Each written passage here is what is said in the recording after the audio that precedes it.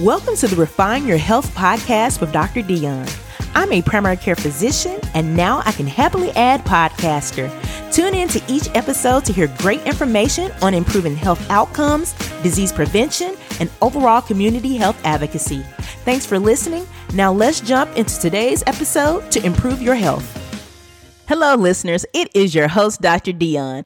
Thanks for checking out this episode of Refine Your Health. First, I would like to say happy spring. Yes, we are officially into spring. I am so excited to be out of the winter months. The days are getting longer and the temperatures are getting warmer. So I hope you guys are beginning to enjoy some of the warm weather depending on where you are living at this point in time. Those who have not already done so and provided a 5-star review on your streaming platform of choice, please do so I can continue to provide you with amazing content to improve your health. So now that that's out of the way, let's just jump right into our episode for today. And that is, why is high blood pressure considered bad? So let's just start off by talking about what is high blood pressure. Blood pressure is the pressure of the blood pushing against the walls of your blood vessels, most notably your arteries. And for those of you who don't know what the arteries are basically blood vessels that distribute blood throughout the rest of the body from the heart.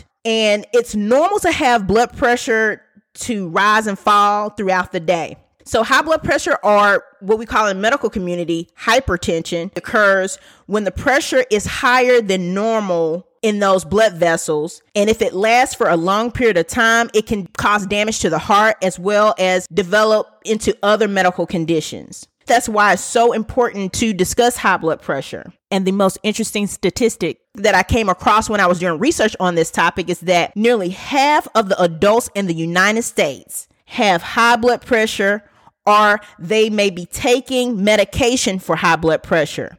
But the most alarming thing about this number is, despite having the diagnosis, only 1 in 4 adults have their blood pressure under control. That is why we talk about this topic, because we want to improve these statistics.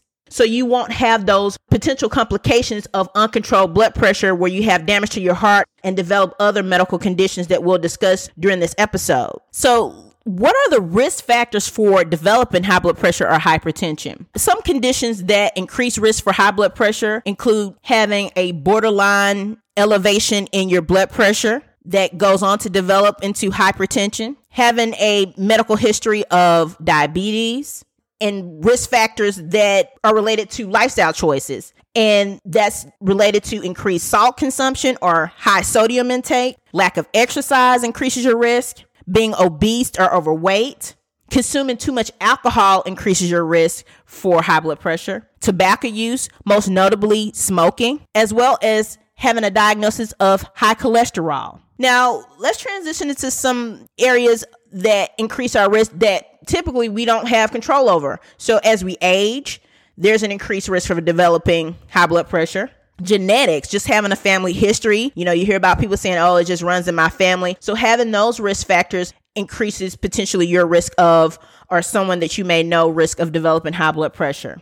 Race plays a role. And this was an interesting statistic that I came across as well. African Americans develop high blood pressure more often than Caucasians and other minorities. And according to the American Heart Association, states that African Americans compared to Caucasians develop high blood pressure at an earlier age than this particular population in the United States. So we need to consider race will also likely play a role in developing high blood pressure. Now, as it relates to African Americans having high blood pressure greater than other populations in the United States, as well as getting it at an earlier age compared to other populations and having it be more severe. The research, according to the American Heart Association, researchers have found that there may be a gene that exists in African Americans which make them more sensitive to salt. And they were saying that something as small as 1 extra gram of salt could increase your blood pressure by 5 points. Otherwise, there's really no other research to back up why African Americans may have high blood pressure, but there are some theories out there that African Americans have a higher rate of obesity as well as diabetes, which may increase their risk for having high blood pressure. However, I would like to take that a step further and say that increased stress plays a major role in the African American community compared to other populations, especially as it relates to racial inequality. And that's something that the African American population has been dealing with for years in this country. And the battle to combat racial inequality, especially in the African American community, continues. For example, if you just think about the year 2020 and all that transpired during that year, including the peaceful protests across the United States surrounding this issue. And so having to deal with that as a stressor almost on a daily basis may likely lead to health conditions such as high blood pressure, or shall I say hypertension. Therefore, this is something that we need to take note of, that being African American can increase your potential risk of developing high blood pressure. Now, the diagnosis of high blood pressure, many of you may already know this. Most often, you're diagnosed with high blood pressure by measuring your blood pressure, let's say at a physician's office, more often than not. And a normal blood pressure is considered blood pressure to be less than 120/80. So in order to better understand those numbers, for example, 120 systolic, that's the top number that you get when you get a blood pressure reading, and 80 diastolic, that's the bottom number.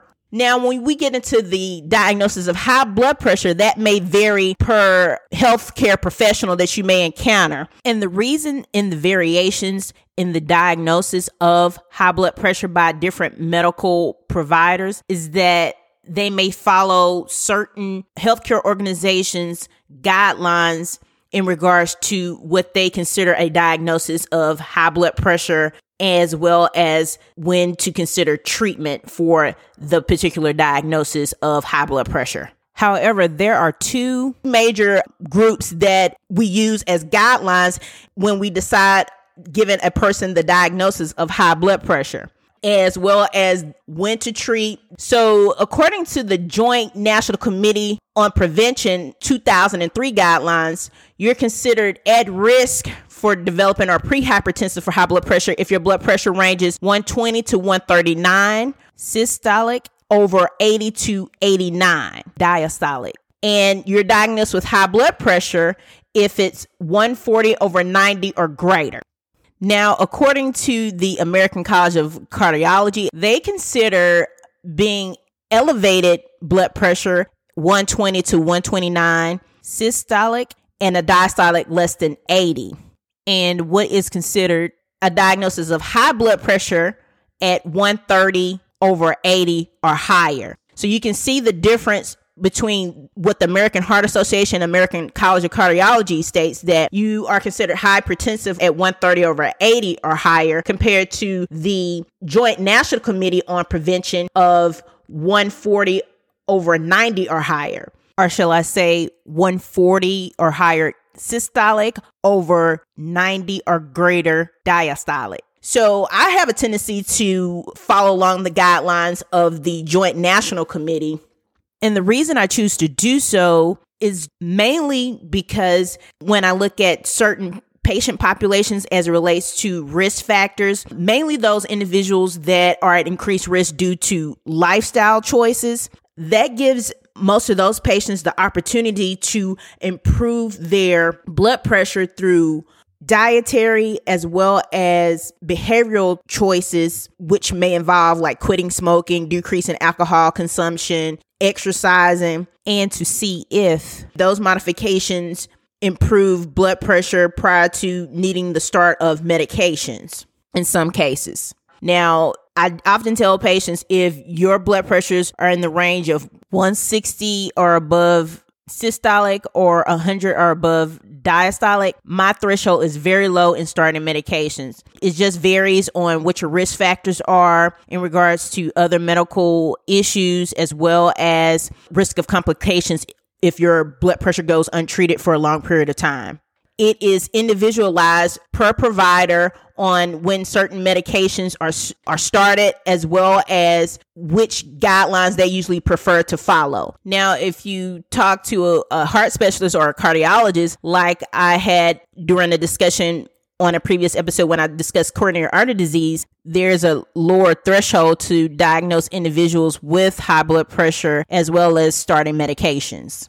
In addition, for the elderly population, the threshold is different. So for populations greater than the age of 60 or higher, the threshold to diagnose high blood pressure is 150/90 or higher, especially with physicians that follow the American College Physician Guidelines or the American Academy of Family Physicians Guidelines. But the American Heart Association, as well as American College of Cardiology, desires these individuals to be less than 130/80. So across the board for this particular group, they want individuals to be 130/80 or less, according to the American College of Cardiology, as well as American Heart Association, versus the other organizations that use a threshold of 150/90 for the elderly population of 60 and above to be 150/90 or less.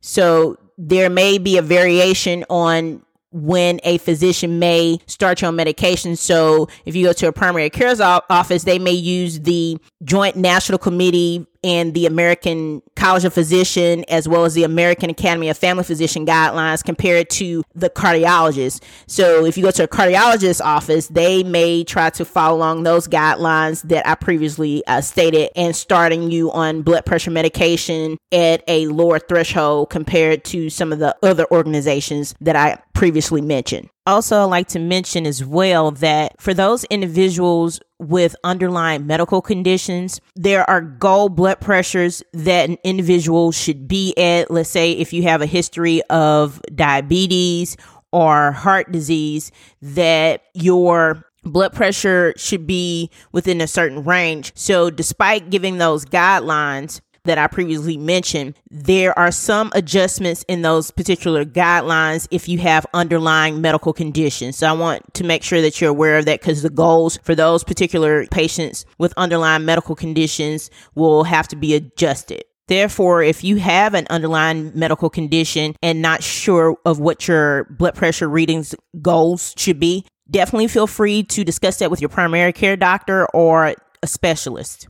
In addition, I always like to emphasize as well that a diagnosis of high blood pressure is not necessarily diagnosed after one blood pressure reading in a doctor's office. Sometimes it requires close monitoring with comparing multiple office visits prior to giving a person a diagnosis of high blood pressure. However, if it's elevated, like I mentioned earlier, where there's concern of potential risk with uncontrolled blood pressure, especially in the range of 160 systolic and above, or a diastolic number of 100 or higher, then the threshold will be lower in the diagnosis of high blood pressure in many of those cases. So a lot of people wonder, are there signs and symptoms? Usually individuals do not have any signs or symptoms when it comes to the diagnosis of high blood pressure. And that's likely due to high blood pressure developing usually over a period of time. That's why it's so concerning, because high blood pressure is considered a silent killer. According to the Center for Disease Control, states that 1 in 3 adults in the United States with high blood pressure aren't even aware that they have it and are not being treated to control their blood pressure. Since so many individuals can walk around without any symptoms, doesn't necessarily mean that you can go without risk of developing any of the complications that we will discuss during this episode. So that's why it's so important for individuals, if you don't have a primary care doctor, that you establish care with your primary care doctor, and to make sure that you are having your blood pressure monitored at those visits. And it's typical for a person to have their blood pressure checked at majority of their office visits. And so if there's any concern about high blood pressure, especially if you're aware of any potential risk factors that we discussed during this episode, as well as looking at the numbers that you have been getting in the office, to make sure that you discuss that with your primary care physician. Also, I want to mention that I've come across instances in the office where individuals who do not have primary care physicians, they go to urgent cares, they go to the emergency room, and they're told that their blood pressure is elevated and recommend that they follow up with their primary care physician. There's a reason why that they recommend that is because, like I said, it's considered a silent killer. Even though you're feeling fine and things of that nature, it's important to follow up because you don't want the complications of uncontrolled blood pressure. So it's important, if you don't have a primary care physician, that you establish care with one to follow up on those things so you won't have any potential poor outcomes from uncontrolled blood pressure.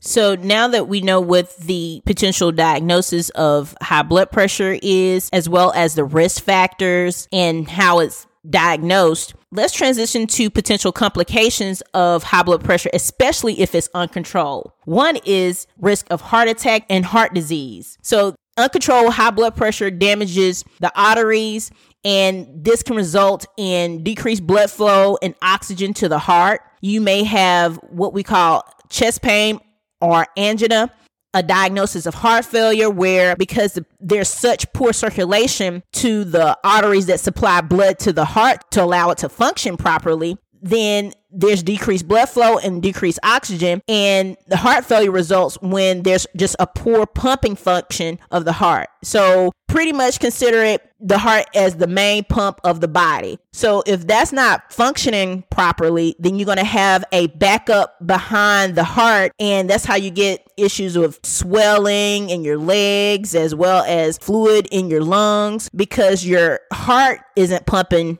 properly, and then you have a retention of fluid because your heart is gone into failure. Another complication is stroke. Your arteries either burst because the blood pressure is so high in the blood vessels that supply the brain, or either they're blocked because the blood flow is not sufficient getting to the brain and decreased oxygen supply.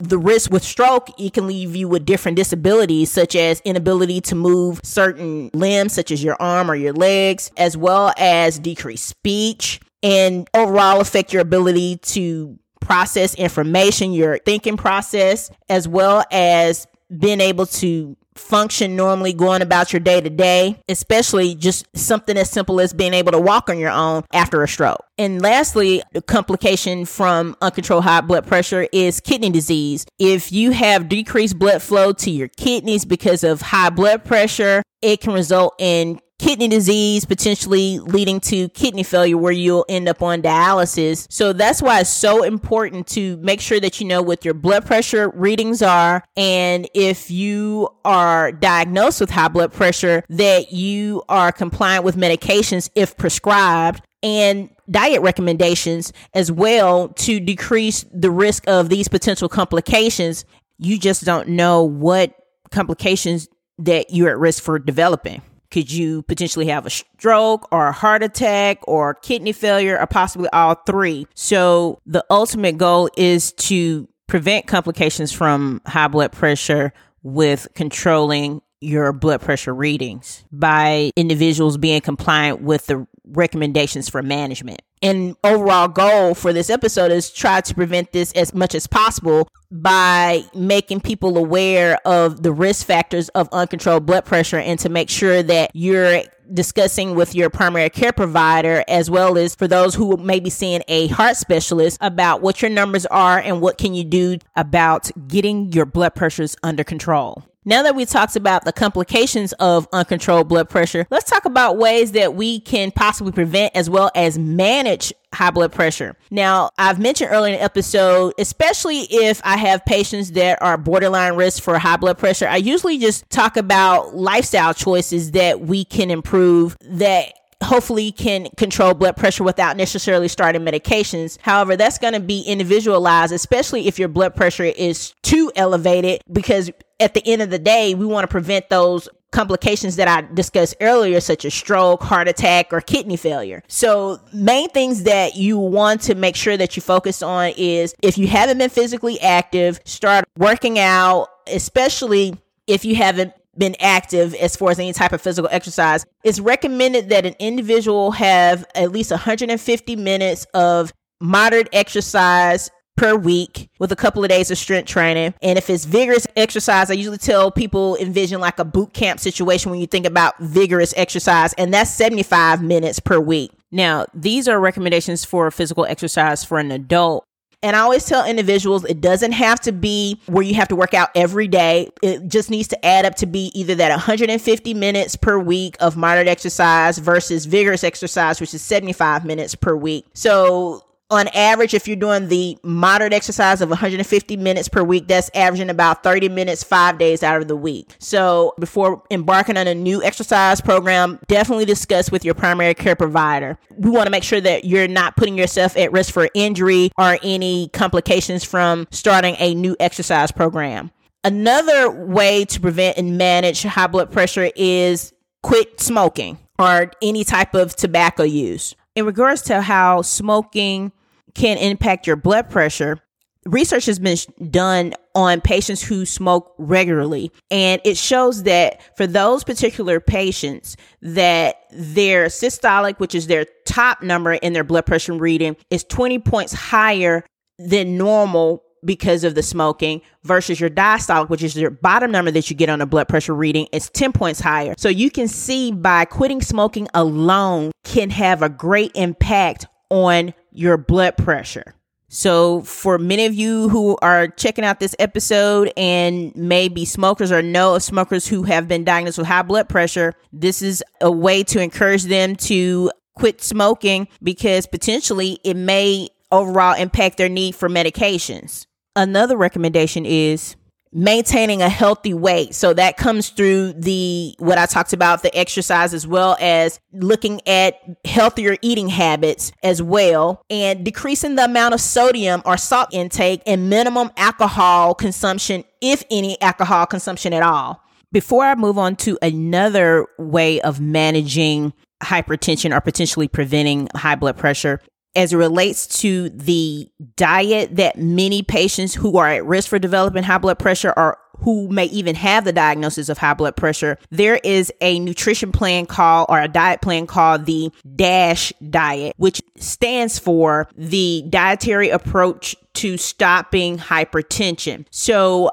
I will put that link for the DASH diet in the show notes so individuals can have access to that, so they'll be able to understand what that is, because it's a little bit too detailed to go into for this episode. But overall, it's just minimizing the sodium intake, but increasing plenty of fresh fruits and vegetables and consuming lean meats and minimizing fried foods, which has shown to benefit patients who have been diagnosed with high blood pressure, as well as those who have been at risk for developing high blood pressure. I want to mention as well that it is recommended that an adult should not consume more than 2,300 milligrams of sodium a day. And that's roughly a teaspoon of salt a day. So for those individuals who may eat out a lot or may consume a lot of highly processed foods, there's increased risk for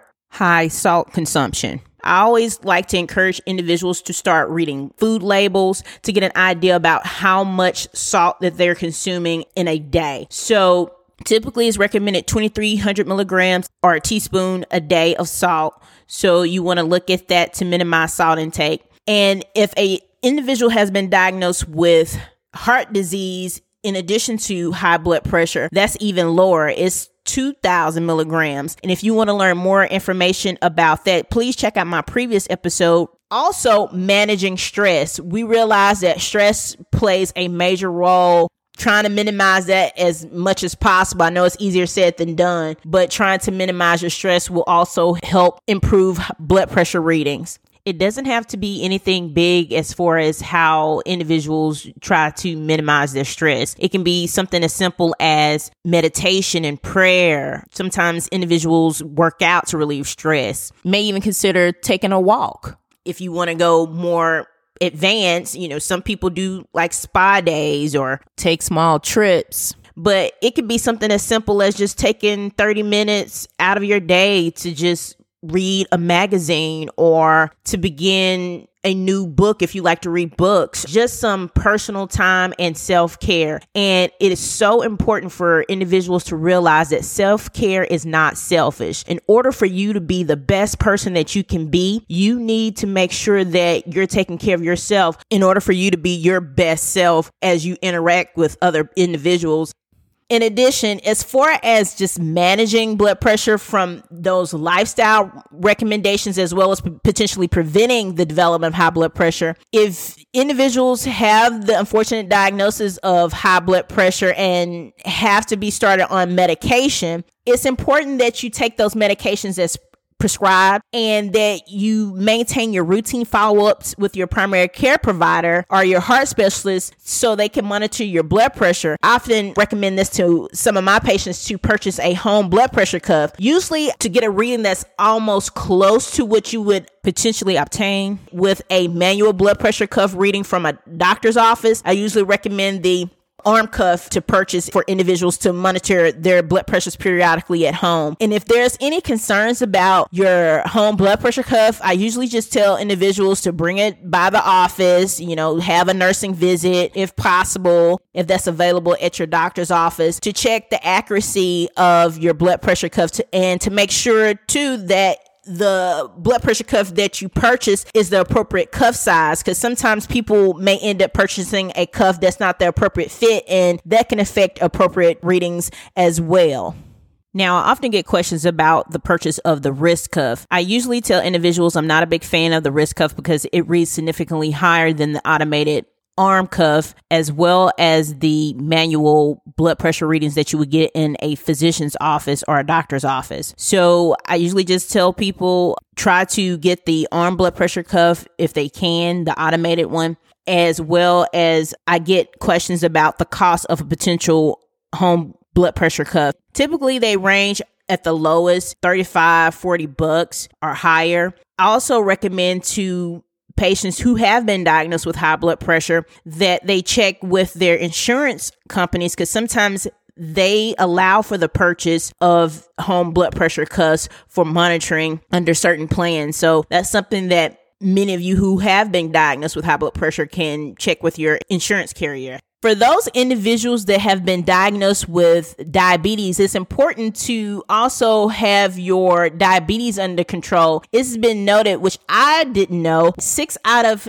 10 individuals that have a diagnosis of diabetes have a diagnosis of high blood pressure or hypertension as well. So getting your diabetes under control is also going to benefit your control of high blood pressure. I know I've given quite a bit of information for this episode, but I wanted to make sure that individuals first and foremost know your number. So if you take anything from this episode, know what your blood pressure readings are, know your risk factors, and discuss those with your primary care provider.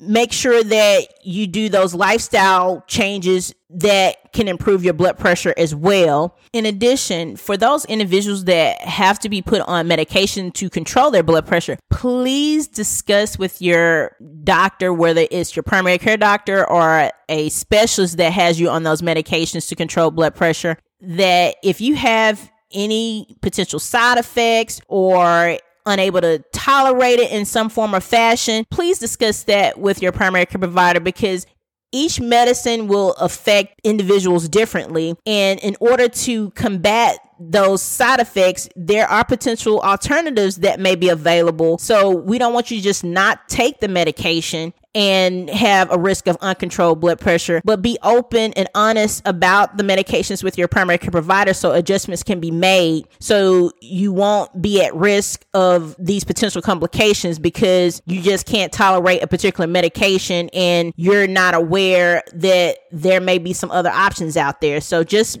be open and honest before stopping a medication. Just discuss it with your primary care provider or the specialist as warranted. Last but not least, if you do not have a primary care provider, please find a primary care physician. It is so important because normal screening such as blood pressure can be done at routine office visits and can catch potential risk of developing high blood pressure at an earlier stage instead of potentially having a diagnosis or complication of hypertension or uncontrolled blood pressure where you end up in the emergency room with a stroke or a heart attack because you weren't monitored by a primary care physician and you were unaware that you had a diagnosis of high blood pressure. Overall, I hope this has been informative. Thank you so much for checking out this episode. If you have found this information to be helpful, please leave a 5-star review on your streaming platform of choice and share this podcast with friends and family. Encourage them to download it as well so I can continue to provide great content. And this is your host, Dr. Dion. Take care.